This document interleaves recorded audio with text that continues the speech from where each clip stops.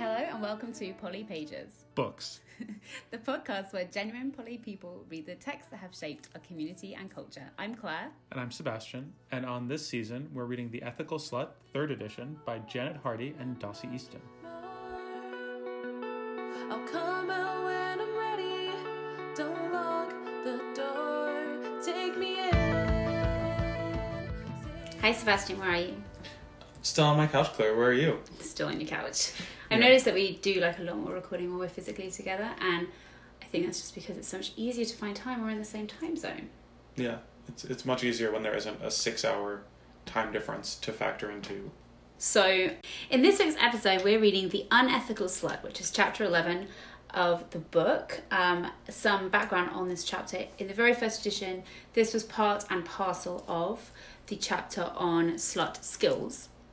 It was in the second edition. It was taken out, made into its own section of the book, its own chapter, and it was called The Unethical Slut, a Rant, and it was an interlude for the book. It was, which actually, if you look at the book, we are smack bang in the middle of it now.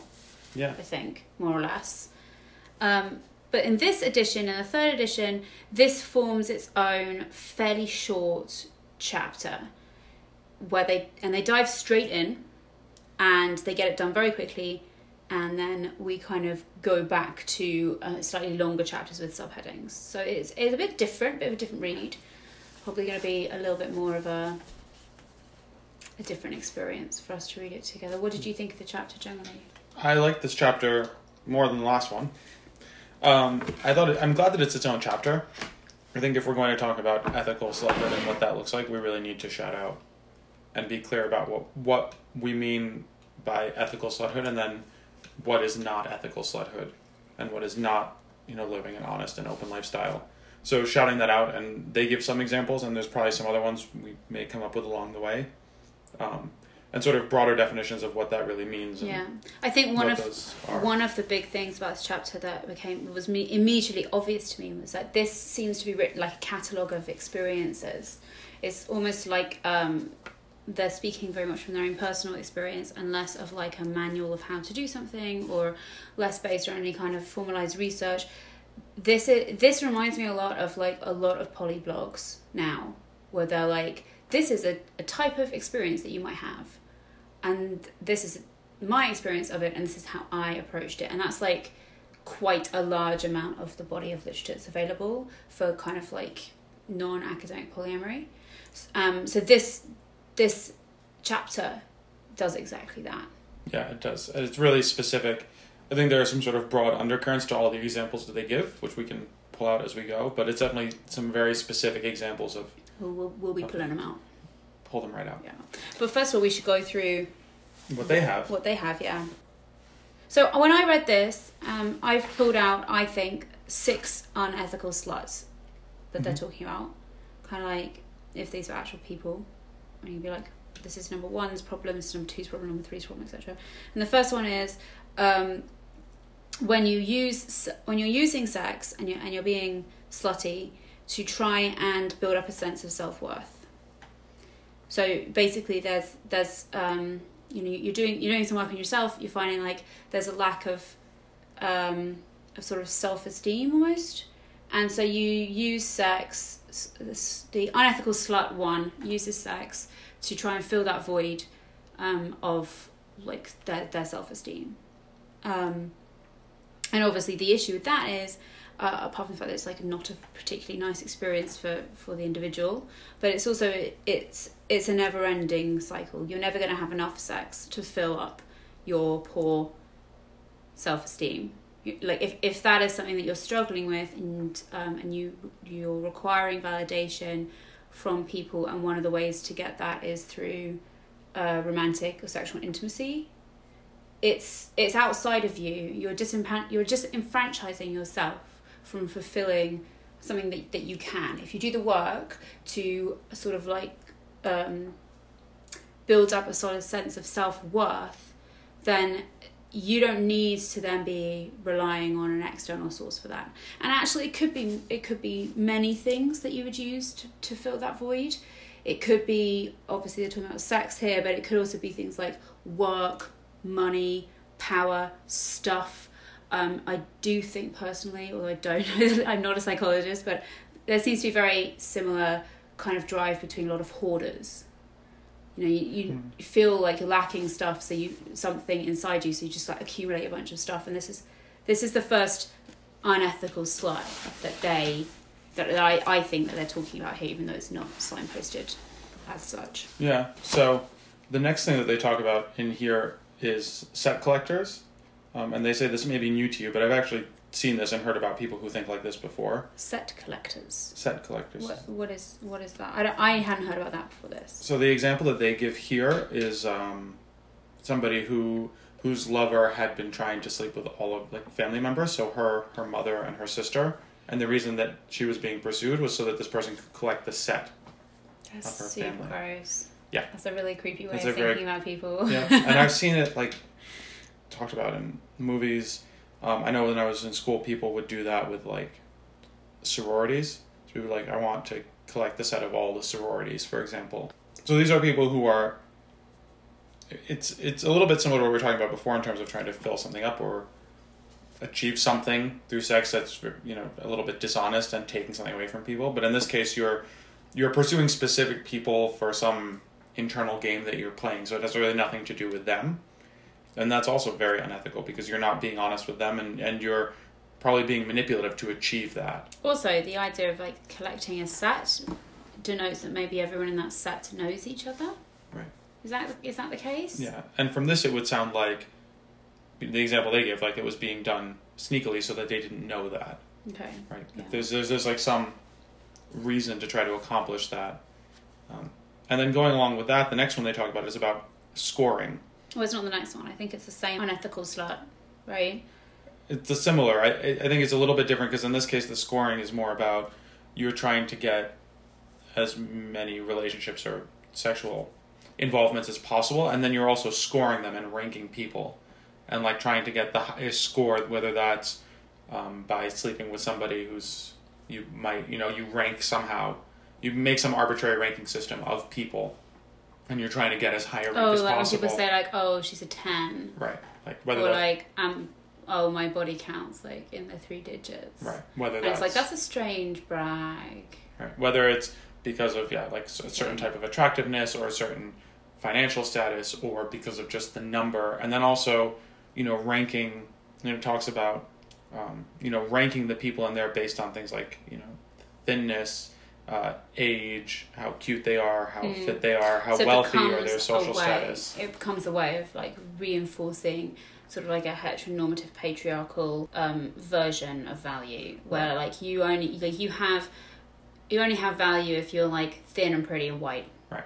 And every step away from that you get, I can kind of give you less respect because you won't be valued as highly in my collection of things that I have, my collection of friends, or my collection of lovers, or my collection of like fucks or whatever. Right. And then that turns into, then there's even the added unethical quality that if this is something that's like being shared, so it makes me think of sort of the stereotypical businessmen in movies where they're like bragging about their sexual exploits, and like everybody's like comparing notes and like a Wolf of Wall Street, right? Kind of like that, unethical sluttery, right? And so there's that whole dilemma of sort of ranking people, and that's just not good. So this unethical slut, this to me is like that.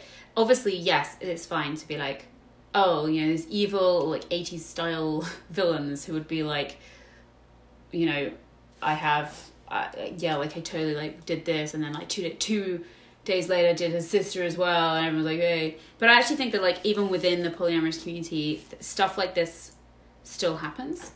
Yeah. Yeah, like I was reading a blog.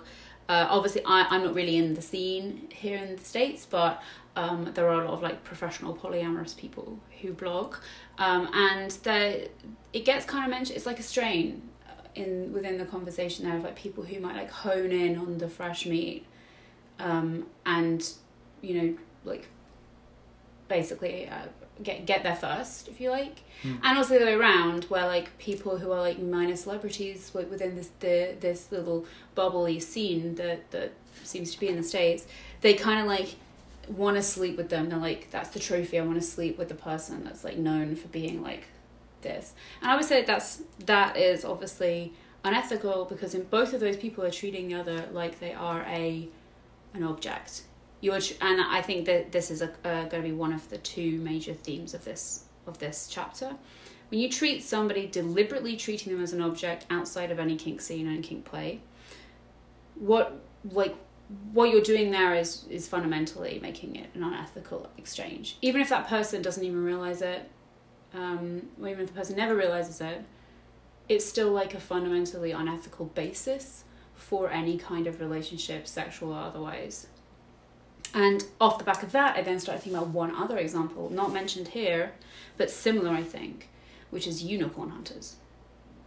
The people that are in a couple that want to find like a third, like the ideal third, the hot bi babe quality.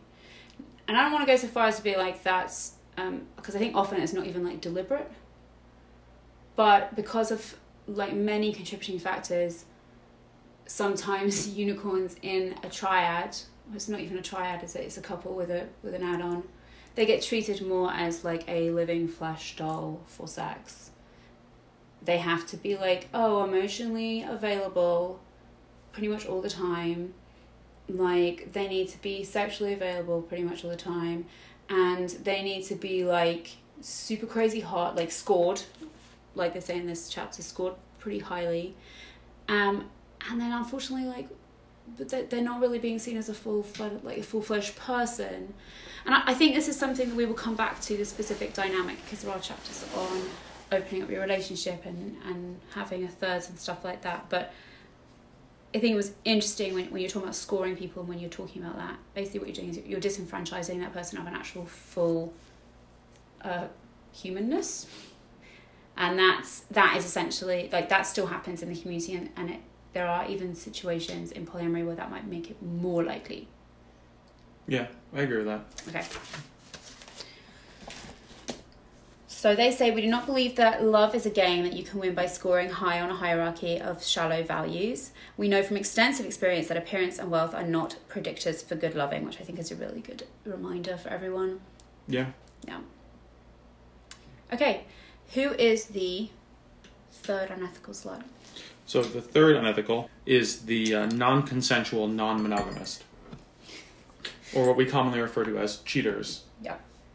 And they say here that some people may be very well suited to non-monogamy, but they get sort of attached to the adrenaline or the secrecy or the concealment and sort of those aspects, a little sort of almost like clandestine nature of like cheating and like breaking the rules of monogamy. And they may actually not want to be more ethical and open about it and wanting to be non-monogamous because they enjoy this aspect of sneaking around. Yeah, and I always think that they don't really make this distinction in here, but it is important to say that even in a consensually non-monogamous relationship, there are ways to cheat. Yeah. Right? And you can be non-consensually non-monogamous in a consensually non-monogamous relationship. Yes. Right. So primary example, I guess, would be like you have like a clear agreement or like a clear rule in your relationship that like you need to tell the other person about like all partners, and you need to tell all partners about everyone, right? Like I would be very upset if I was dating someone who wasn't willing to be open about me, like if I was being hidden, even though I don't really mind, obviously, my partners having other partners. I have a problem with them having partners who don't know about me. I think that's just like very, at its heart, dishonest.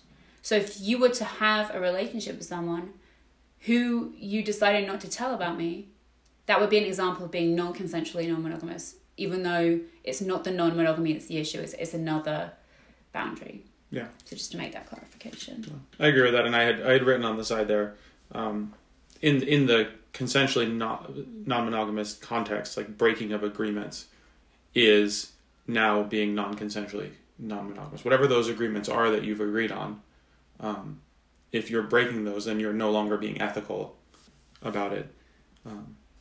And those can be different for different people, and those have to be negotiated or agreed upon, but it still definitely exists.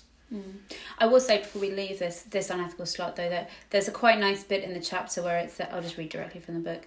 It takes a pretty substantial leap of faith and maybe some creative fantasizing and role-playing for such individuals to open up their hidden places and experience the greater joy that can come from knowing that nobody is getting hurt from their fun. So the lead there is, if you're finding like you're okay having multiple relationships, but you don't really want, like you're addicted to the sneaking around, the cheating element of it, and you end up with someone who's like, well, I'm fine with it, then that's a really great opportunity to like, there are tools available to make the step into consensual non-monogamy, to try and like protect yourself and all parties involved, and to experience a different type of joy.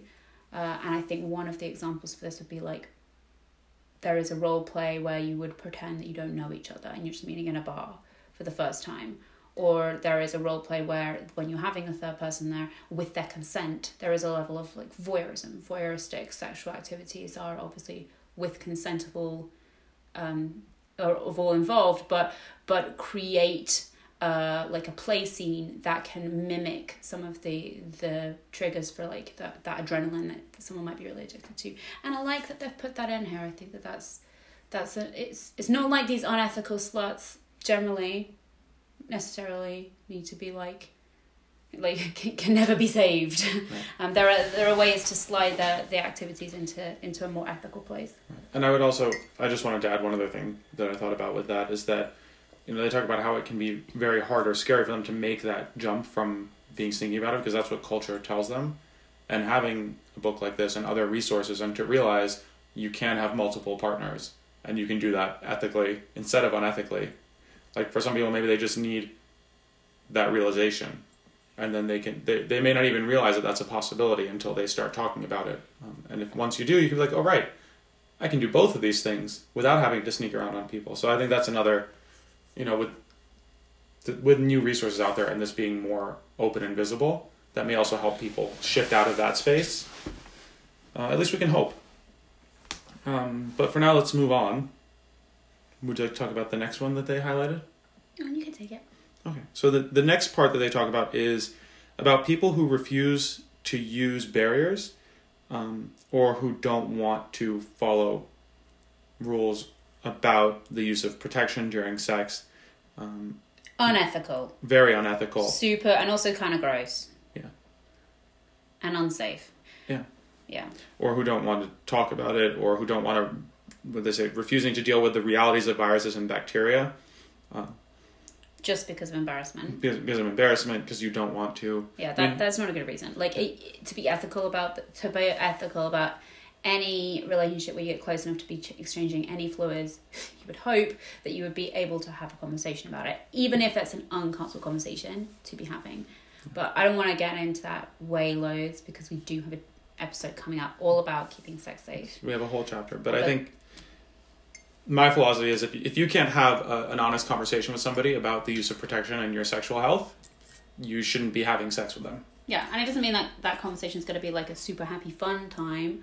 Like, I've definitely had to like sit down with partners who are unpracticed at having that discussion for a variety of reasons. It hasn't been fun, but it has been the ethical thing to do. It's the right thing to do. Right. Sure. And what's worse is if you've already had that discussion and you still, like, the unethical slut they're talking about here, someone I think also who has still maybe had that conversation but refuses to stand by it. And I guess that's similar to breaking agreements that we've already spoken about. And basically just like, don't fucking do that. There was another version of this unethical slut, people who deliberately don't use barriers knowing they're infected, which is not only unethical, it's also like fucking illegal. Yeah. And if that's happened, check your national laws and get that person fucking in jail. It's disgusting. Like, unfortunately, there are crappy people out there. It makes me quite angry. People who play around with sexual health, especially if you have multiple relationships and your sexual health impacts many people. Mm. That's a whole. I've been in communities where somebody was doing that, and it was like devastating for many people, including the person that was fucking doing it. Like, obviously, if you're not, like, if you're the kind of, imagine there's the kind of person who knows that they have an infection and they are deliberately spreading it. That is also the kind of person who is not seeking the help and support available and probably not taking medication that can like allow them to live a long, healthy, productive life. And whether you're not having that discussion because of stigma, embarrassment, or because you're just an outright dick, like, no excuse, you need to have that discussion. Yeah. All right, ethical slut number 5 is people who make promises they can't keep. So, if you're attracted to someone and you're looking for a life partnership, and then they say like, yeah, definitely, blah, blah, blah, like, we should totally do that. I'm on the same page as you, but like, you're essentially lying. Maybe to yourself as well. But basically making promises that you can't keep. I think there's a level here of like being deliberate about it. Like if you're deliberately making those decisions you can't keep. Obviously, life is unpredictable. I'm not saying that everyone who makes a promise and then breaks it is unethical, like at their core. But someone who's deliberately kind of using those promises as a way to manipulate somebody into a relationship or into a sexual relationship, that's like you're disenfranchising the person from saying, oh, no thank you. And that's a very unethical thing to be basing anything on. They also say, obviously, that mistakes are made and that we should be learning from them. Sometimes we can't predict it, people get hurt, but I think that they make a very good job. They do a very good job here of differentiating between the people who accidentally break promises, realizing, oh, actually I don't want to get married after all, and people who have strung someone along almost like to get something with promises that they kind of made not really in good faith. Yeah, I agree. I don't have anything to add on that. Okay. But there's a very good distinction. And what they go into after that is the fact that people do make mistakes. You may make a promise that you had every intention of keeping, or have some agreement that you wanted to hold to, and mistakes happen or something happens. And through that, a couple of things can happen. You can discover new limits. You can discover different ways that you want to do things as a result of learning from your mistakes or somebody else's mistakes, and realizing something that you find unethical or something that you want to do differently. And you have to learn from those and keep going. So Dossie has an example from when she was much younger, and she had been broken up with by someone and ended up going to a coffee shop and running into someone who had been interested in her for a long time, and she had no serious feelings for that person, but ended up taking that person home to sort of placate her hurt feelings after the breakup. Ended up getting back together with the person and realized later on that she had just been using this other person to soothe herself without any intention of sort of reciprocating the affection that they had for her, and felt very bad about it. And she felt, in hindsight, that was thoughtless and unethical, and she would have been much more ethical to just say no to that person's advances instead of using him for her own personal placation or soothing. So that example sort of leads them into revenge fucking, which is kind of what the example was about. But they point that out as a very specific way that people will use sex and intimacy to manipulate people. And in this case, using sex with one person to get back at another person, which is unethical to both the person you're having sex with and to the person you're trying to get back at. Because you're basically just using somebody, which is unethical, and you're also, if this is somebody you had a partnership with before and you're trying to get revenge on them by having sex with someone else, you're probably doing that to inspire insecurities or jealousy or painful feelings purely to hurt. And so you're taking advantage of your intimate knowledge of that person. And I will say that they then, right, so it's very important that that might have resonated with people. It definitely resonated with me. And the next thing they say is that there's absolutely no shame in being on the receiving end of that.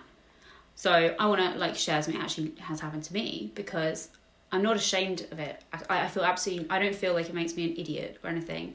I literally once was having sex with somebody who I had finished having a formal sexual relationship with. But, we bumped into each other. We were having a really nice time. We went, and literally during the act, he said to me, just so you know, we're never going to do this again. like during. And I was like, okay. It took the sting right out of it. He obviously was like, oh, he was really, really put out. Like, he obviously wanted me to be like, wait, what? Like, what did you say? And I was like, okay, fine. Then, like, that's not why I was doing this. Kind of killed the mood. I guess you should leave. But he obviously was trying to do it to kind of, like, spark some of those feelings in me. And it just doesn't. Like, once you take the shame away from that, like, you could start having a discussion. Like, then I told my friends, and like, oh my God, I'm like, that's really shitty. And I was like, yeah, of him. It's not shitty of me. Like, it's not my problem. It's like, it seems like an odd use of your time to, like, do that to somebody. So for anyone that's, like, listening and, like, that concept of, like, using sex to manipulate you, revenge fucking rings through to you and you're like, oh, that feels really, I feel embarrassed.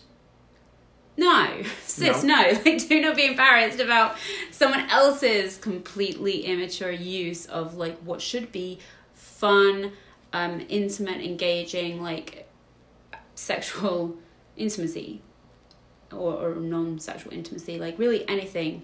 Like, there's no shame in believing someone else has deliberately told lies. Agreed.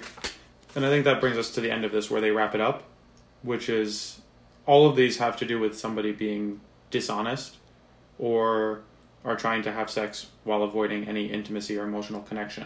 I think all of these have to do with either being dishonest or I'll make a change to what they say here. I think it's about being dishonest or treating someone as an object. Those are all the examples they've given thus far, I think. Yeah. And that brings us to the end of the chapter. It does. It was a short chapter. Super short. Do you have any other unethical sluts to add to this mix?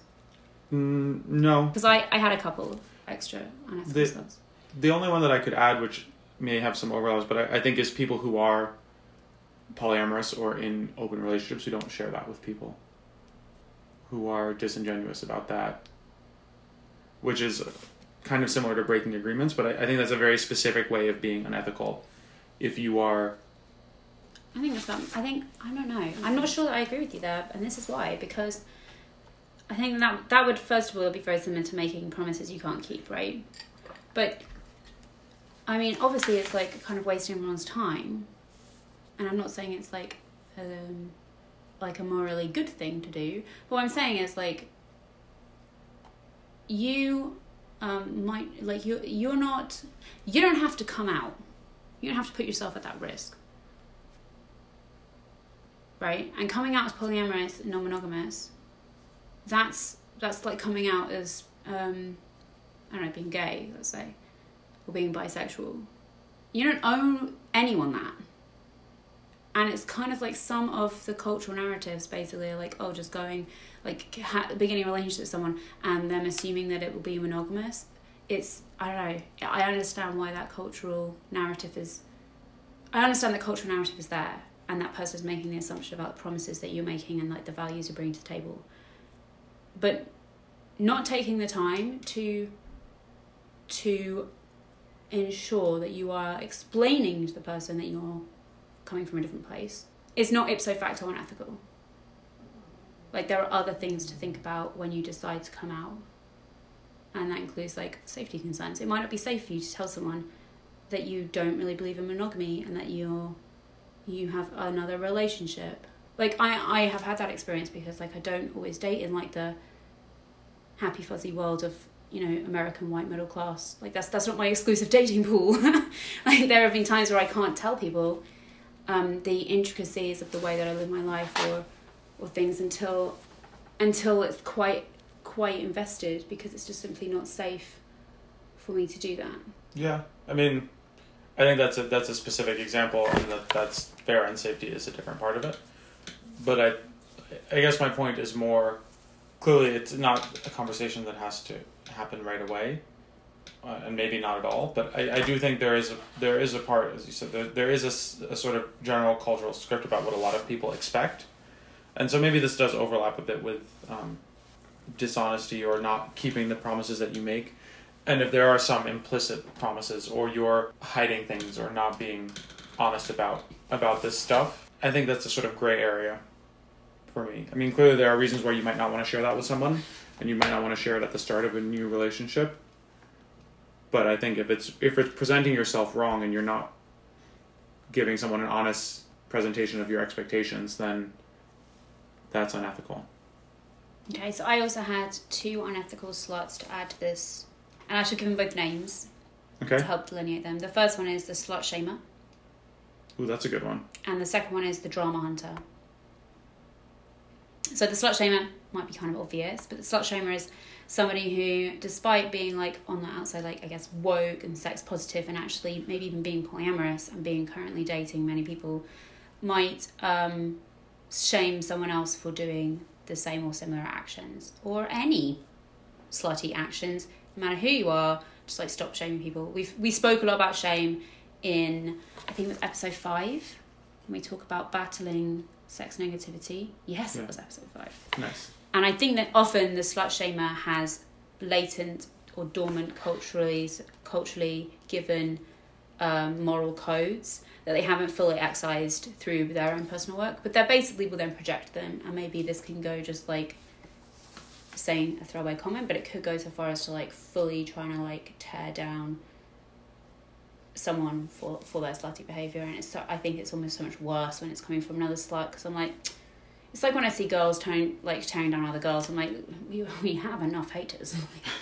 You know, like I make it a point of like, I have great girlfriends around me, and like any one of them, if they ever slut shame somebody like out loud, I'd be like, wow, no. If they ever tried to pull down another girl like to make me feel better, they don't know me well enough. Like that's never something you're going to hear in my circle of friends. So I have like a really high standard for that, and I think if you do that, it's like there's something wrong with you. You need to go away. You need to figure that out. Like, don't bring it to my table. Well, and the slut shaming comes back to the cultural script that sluttiness is bad. And so slut shaming sort of is completely antithetical to ethical sluthood, because if you believe in ethical sluthood, then how can you shame someone for doing that? As long as they're doing it ethically and they're not being any of these other unethical things, then why would you... Yeah, I mean, if you want to call someone out because they've done something you think is unethical, you know, and you feel like that's your business. Right. But that's really far from slut shaming as like a... Yeah, definitely. Okay, the drama hunter. This is how I think about the drama hunter. It's a bit more complex because there isn't something I can like point to, like that's the root of it.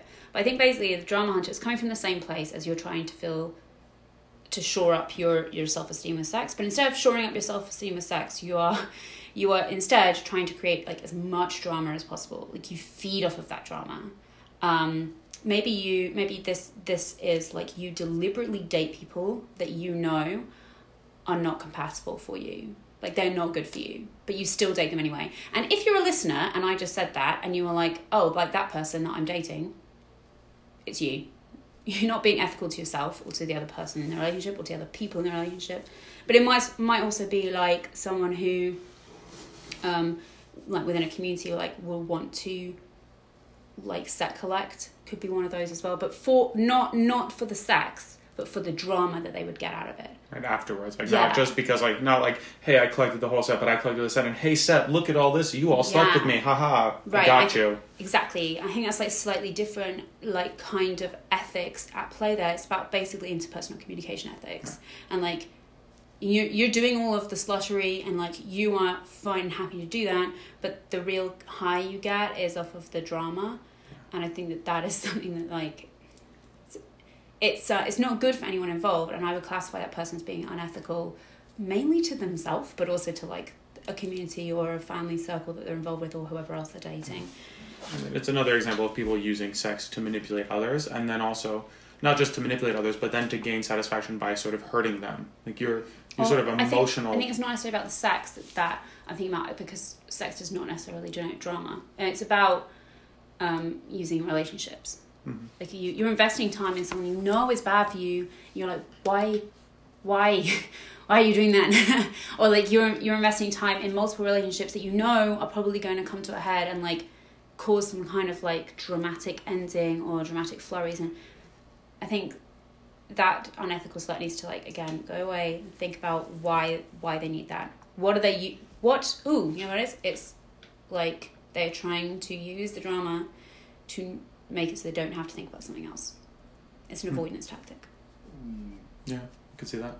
Okay, I have 2 other things on this chapter. I know it was a really short chapter. There was like a lot to go through. Do you have anything else you want to add? Any other unethical sluts? No, I'm good. Okay, because what I want to talk about really quickly is that obviously, like, I love Janet and Dossie, whose names I can now say. Obviously, they've added a lot of learning to the community here. But I wondered as I was reading this, the way that online relationships versus in-person relationships work. Because all the examples they give in this chapter are about unethical activities you could do in person. And I think online, there are other unethical, slutty things to do. Can you think of any? Catfishing. Catfishing. Oh, I didn't even write that one down. Okay, explain that. So catfishing is the sort of practice that's developed with online dating of people going into online dating apps and leading you on, either just for the fun of that without any intention of pursuing any kind of relationship or interaction, or to like learn about you and catch you out on something. Sometimes people use it as a sort of manipulation tactic to almost like get blackmail material maybe, or get like say you go on a dating app, especially if it was maybe a sort of kink themed or a certain type of dating app, and find out something about you that they could then use in your out life to manipulate you. So those are the 2. Sometimes it's just people who get some satisfaction out of leading people on, and it can also be a little bit more what's the word, insidious. Nice word. To really like to gain some sort of leverage on somebody by finding out something that they might not share publicly. And like I haven't, but you've dated couples, and I think that this is something that, I've also listened to like the Normalizing Non-Monogamy podcast, which someone frequently has couples on there that can't be out. And if someone was to come at them with a catfish, and actually, like I'm just basically just saying, like, I think it is on the mind of people who are living open relationships in maybe like Bible Belt, Texas, for example, or like or like somebody who might be really, bi, really thoughtful about, or being bi, right? Somebody who might be bi and is sort of, but is not out as bi, and they don't, for whatever reason, they don't feel comfortable maybe with people knowing that they date. So, like for my example, if I didn't feel comfortable with people at large knowing that I date men, then, if somebody tried to catfish me on a dating app to find that out, and that's why people are sometimes hesitant to put like pictures of their face on there, or pictures with tattoos, or obvious pictures that can be tracked back to social media, because what happens, like, it's out there. Once it's out there, people can figure it out. So I think catfishing is there definitely are some unique unethical behaviors that come out of the online dating scene. It's an adaptation of what Dossie and Janet have put in here, specifically about making promises you can't keep. That includes misrepresenting yourself on purpose. But that's a really good one. There are other online unethical practices. 2 others that I have. Guess them. The other one that just occurs to me now is, it's one that we talked about, but in the online dating contest, is like misrepresenting yourself online. So like catfishing? No, in that case I don't even mean catfishing, but like people, for example, who don't provide honest information about themselves, or honest pictures of themselves, or okay. That's not what I had, so I'm gonna launch into the ones I had. Cool. What did you have? Because I'm ghosting. Ghosting. Yeah, ghosting is a really unethical practice to do. I think about it as being kind of similar to having the conversation about barriers, right? It's just a little bit of embarrassment that you have to go through, which tells someone like, I'm no longer interested in you, and so people just don't do it, and they just stop messaging, and it's shitty. Like, it's just shitty. I'm not saying it's like it's obviously not up there with like deliberately not using barriers in person, but like in terms of online etiquette for sluts, it's time wasting, it's rude, it's a shitty thing to do, and it's kind of like igniting a bunch of fears in the other person for no reason, when you could just be like, hey, this is kind of an awkward text to send you, but I actually didn't enjoy our date as much as I thought I did, and in the cold light of day, I'm not really interested in pursuing this any longer. Or, hey, so my circumstances have changed, and I don't want to continue to speak to you online. That is so easy to send. If you are ghosting someone right now, pick up your fucking phone and be like, hi, my circumstances have changed. I just want to let you know that I no longer wish to speak with you. So can I ask you a clarifying question? Yeah. Because I definitely agree ghosting, like if you've gone on a date and then you ghost someone, I think that's very unethical. But what about the situation where, because there's like, it's so easy to chat with so many people on a dating app, do you think of it also as, like, say you chat a few messages back and forth with someone, like, because that happens, and I was like, you get, like, sometimes I have that, like, I'll get a flurry of, like, I really want to be on the dating app, and I'll start chatting with a few people for a day, or maybe a couple days, and then I'm like, wait, life has caught up with me, and there's nothing really invested in this for anybody yet, and I think that's a distinction. I think, okay, that's a really good question. You know what, there's no hard and fast rule, but if you're listening to this, and you're thinking about someone, and being like, oh, man, I should not have done that, then yeah, you ghosted them. Like, you know, when you know, when you know that you've built up expectations in another person to at least a level that you feel a bit like, uncomfortable having a conversation to break things off. That's the level at which you're ghosting them. Before that, you're just not talking anymore. Above that, you've ghosted. You've just left. So what I'm saying is, the online practice of ghosting is not just not messaging someone.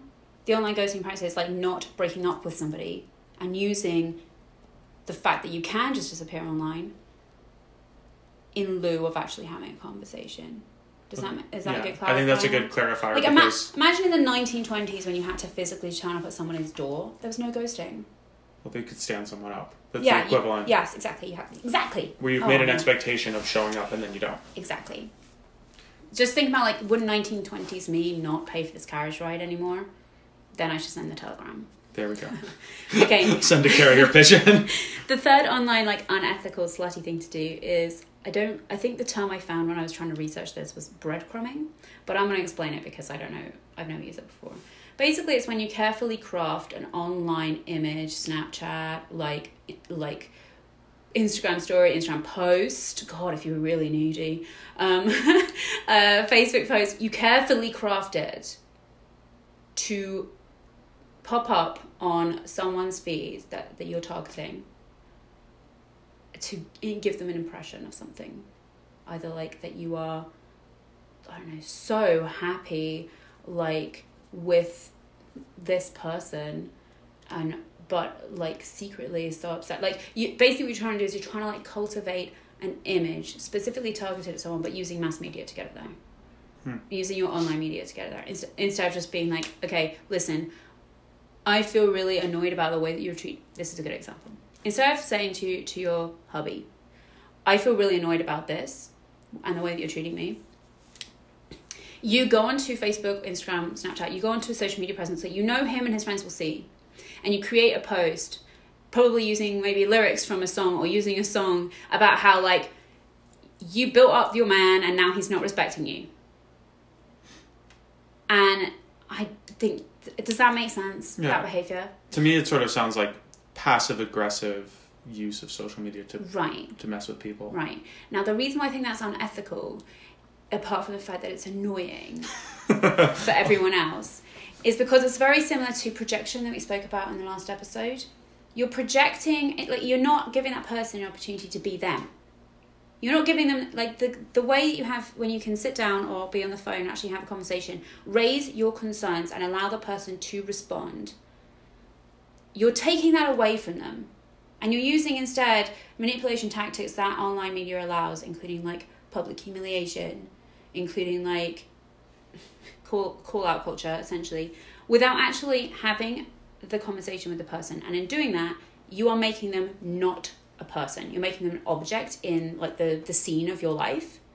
And that's really unfair on them. That's a really unethical thing to do. And it's similar to the root of some of their in-person practices, IRL practices that they have in this chapter, because you're taking away the person's humanity in that. So those were the unethical sluts. Should we give them all names? We give them all names. Yeah, we have the person, the self-esteem fucker. Self-esteem fucker. As in, that's somebody who wants to build self-esteem through fucking. Yep. Okay. Then we have the set collector.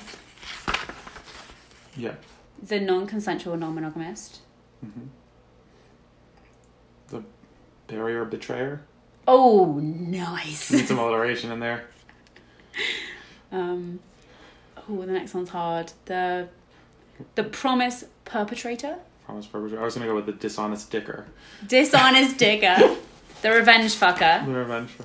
And then I added the slut shamer, the drama hunter, the ghost, And the catfish king. and the catfish king. Oh, and the breadcrumbing baker. I don't we need the Buffoon.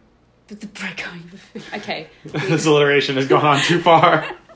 but that is basically everything that they discuss in this chapter, and it's relatively short. But we managed to still speak for like basically an hour. We really did. Yeah.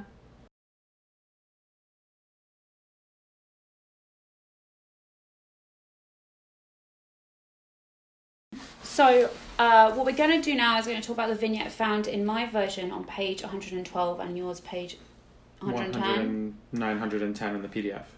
910. 100 and Oh, it's either God. starts on Really 109 big and font. ends on 110 of the PDF. So this little snapshot is called Polly Pioneers, A Bouquet of Lovers and the Zell Ravenheart Family. And for those that don't know, polyamory as a term was actually coined in the 1990s in an essay called A Bouquet of Lovers, which was published in Green Egg, which was an online journal, which was part of the Church of All Worlds, which is a lot of information, but basically just know that this family, the Zell Ravenheart family, and this essay was, for many, in the American context, this is thought of as being like the beginning of the polyamory movement, the beginning of the consensual non-monogamous movement. So, do you want to take it away? Yeah, I can talk a little bit about it. And so they founded this Church of All Worlds as a paganist church. So their whole, and they had apparently before even the essay that Claire mentioned, which sort of is the first instance of the word polyamory that people generally look back to. They had apparently been practicing polyamory for almost 20 years. And I didn't do research really on what that polyamory family structure looked like. I saw a little bit about it, and so I was reading about the magazine and sort of the evolution of that. But I think basically it revolves around this dyads, who were originally called Diana Moore and Timothy Zell, and became Oberon and Morning Glory Zell Ravenheart. yes, They got married, but they definitely had like a polycule going on. I think that they have children from other partners, like involved in a multi-partner household, Definitely. and this was all being done, obviously in like the late 80s, early 90s, yeah, here in America. in America. And so I think that this essay just happens to be sort of their first talking about their polyamorous lifestyle, and that's where the term first came in. It was published in this great Green Egg magazine that they had created as part of their pagan church. So for a little bit about that magazine, because I was really curious to see if I could find it online. So We'll find it. I'll put it in the show notes. I think the website's actually been taken down. Well, I'll find a version of it. So a little bit of research. They started this magazine in 1968. It was published all the way into the early 2000s when they had to stop publishing due to a lack of funds. Oh, how sad. And then it was reinstated in 2007 as an e-zine, like an online magazine. Is it e-zine or e-zine? I've always said e-zine. I've always said e-zine. And then was apparently relaunched. At some point, they started offering like a printed service if you paid for it. But as of this morning, actually, when I tried to get access to it, the website was down. Oh. So it's gone, and it wasn't just about polyamory. So I was curious if there was a lot about it, but I think it just happens to have been the medium where they share this part of their lives with people. I think that we sometimes allude to the history of polyamory being initially quite pagan or neo-pagan. And I think this is why. Because they not only founded this Church of All Worlds, which is a neo-pagan church with multiple deities, but they also founded it as like kind of a poly institution. And for basically the whole 90s, polyamory was thought of as being a pagan thing. Which, I mean, obviously that there are pagans that are polyamorous, but there are also pagans that are monogamous, I'm sure. Just because you believe in multiple deities or pagan deities doesn't mean that you necessarily put that into practice in your relational choices. But I think now it's interesting to sort of look at this as a starting point and to see how far we've come. Because now, well, on this podcast alone, we talk about alternate relational choices in, legal structures, like family care structures that are completely divorced from any kind of religious or neo-pagan symbolism. So it was nice of them to put this nod in there, because this was the start of it, and it's nice to see how far we've come. Yeah. Yeah. It is. And not in 30 years, 40 years?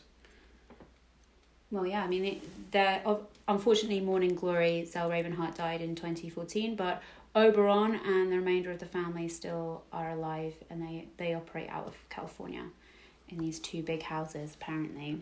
I like to think of it as like a big polycule. Yeah. And I think that this will go down in history as like similar to, we spoke about Oneida a few episodes ago, and it's nice to think like what it will look like in the future. Right. If you think of how far that's come in basically 3 decades since that article was mentioned or I was released. born in that year, Yeah. so there has never been a world where I have lived in that didn't have the word polyamory in use, which is quite nice to think about. That also means that I haven't lived in that world. Yeah, you're a baby. All right, thanks for joining us. Bye.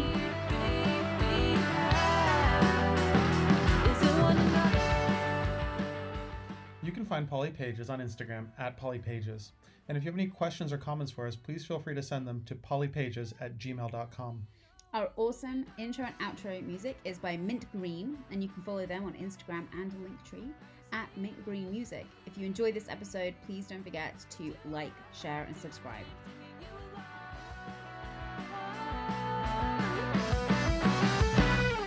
Books.